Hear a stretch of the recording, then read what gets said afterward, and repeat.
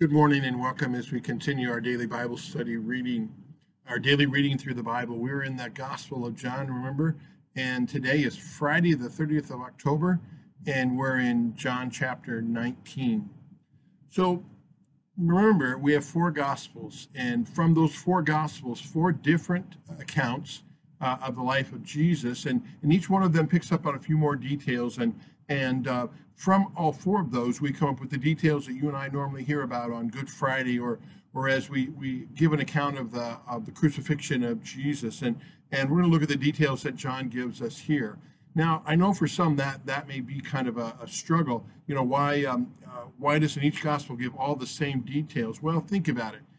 If you were to talk to people and you want to find out if an account really happened, and you talk to four different witnesses and they all told you the exact same account, wouldn't you be a little bit suspicious that maybe they all got together and said, okay, this is what we're going to say about this. These are the details that we're going to bring out. And then you would think, well, did this event really happen? You know as well as I that if four of us were to watch the exact same event and then later tell about that, we would all tell about the same event. You could tell it was the same event we're talking about, but each one of us would see different things. Certain things would stick out for us. And so for us as Christians, this just brings true that this really did happen. This is an actual historical account. And we are blessed to have four different accounts of that to fill in the details so that we might know what really happened. So here's the thing I want you to see as you look at this. Notice it says in verse 1, it says, so Pilate took Jesus and flogged him. I want you to see something. Now, I know historically as we study about what it meant to be crucified, what it meant to be flogged, we've learned all kinds of gory details about this long, drawn-out, painful, physical, present kind of way for a person to die.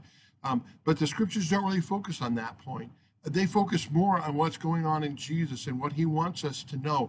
And it tells us about Jesus' words and it tells us about what was most important to Jesus at that time too. John just simply says they flogged him. And later on it says, and they took him out to be crucified. Again, not the gory details, but what's going on between heaven and earth, what's going on between God and us, and what Jesus is accomplishing by doing that. So catch that as you read it too. Notice too is as Jesus is before Pilate, Pilate proclaims that Jesus is not guilty. Here's the sinless Son of God who's going to go and pay the price for the sins of the whole world. God made him who had no sin, Paul would say later on, to be sin for us. He is not guilty. The sinless one dies in place of all of those who are sinners. His blood truly is on all of us, and that's how we are forgiven. Pilate says that over and over. It's ironic that the people that should have known who Jesus was, the Jews and other witnesses there, do not. Those who aren't even believers recognize that he is not guilty. Pilate here, later on we're going to read about in one of the other Gospels about the soldier who's standing at the cross as Jesus dies and says, surely this man is the Son of God. Even the demons are saying, you are the Son of God, the Savior of the world. So the whole world is proclaiming who Jesus really is. And so catch that as you read those points here. As Jesus is before Pilate gets to the point where he's afraid. There's fear. We always wrestle with our fear too. Jesus is the one who takes away that fear because he's the sinless Son of God, the Lamb of God who takes away that sin of the world. Jesus is brought before the judgment of Pilate.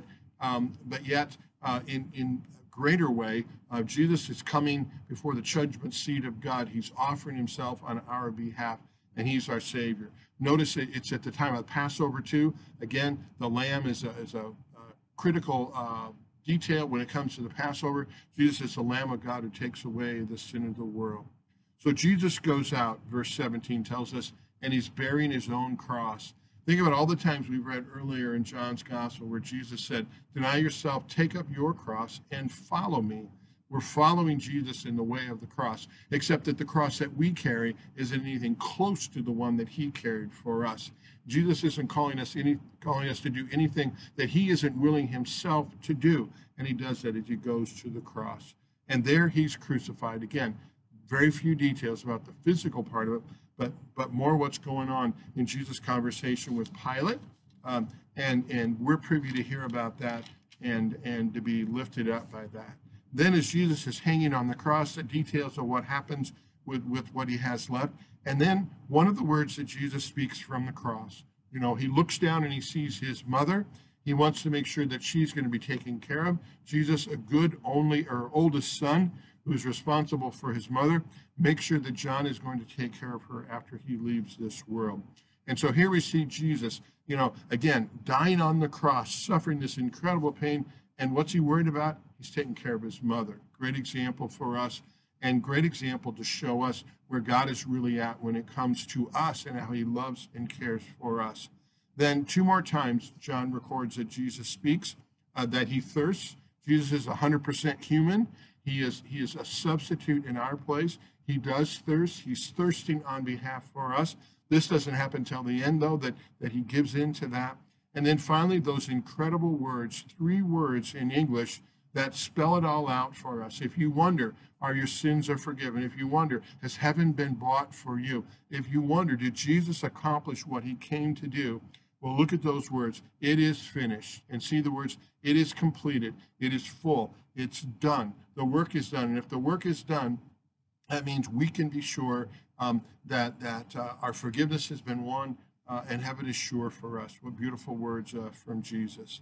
And then to give us a few more of the details, is Jesus really dead? They pierce his side, out comes blood and water, a sure sign that he is truly dead. He didn't just fake dead. This is really a resurrection. There was a death and there's a resurrection. Other Gospels give us even more details too. And then also to prove that he is dead, you don't bury somebody unless they're dead. Joseph of Arimathea comes and he takes down the body of Jesus. He asks for that. He does some of the burial rites. He and Nicodemus, 2 people we've heard about earlier. Remember Nicodemus, John 3, who comes to Jesus. And then later on, Joseph of Arimathea also speaking about Jesus. And they make sure that Jesus is buried. He's buried in a new tomb. So the events are already set up for Easter morning. The women are going to come to that very tomb and where the body of Jesus was laid, and he's not going to be there. Again, read it, dig into the details. Thank God for this message and for your Savior. God bless you as you read.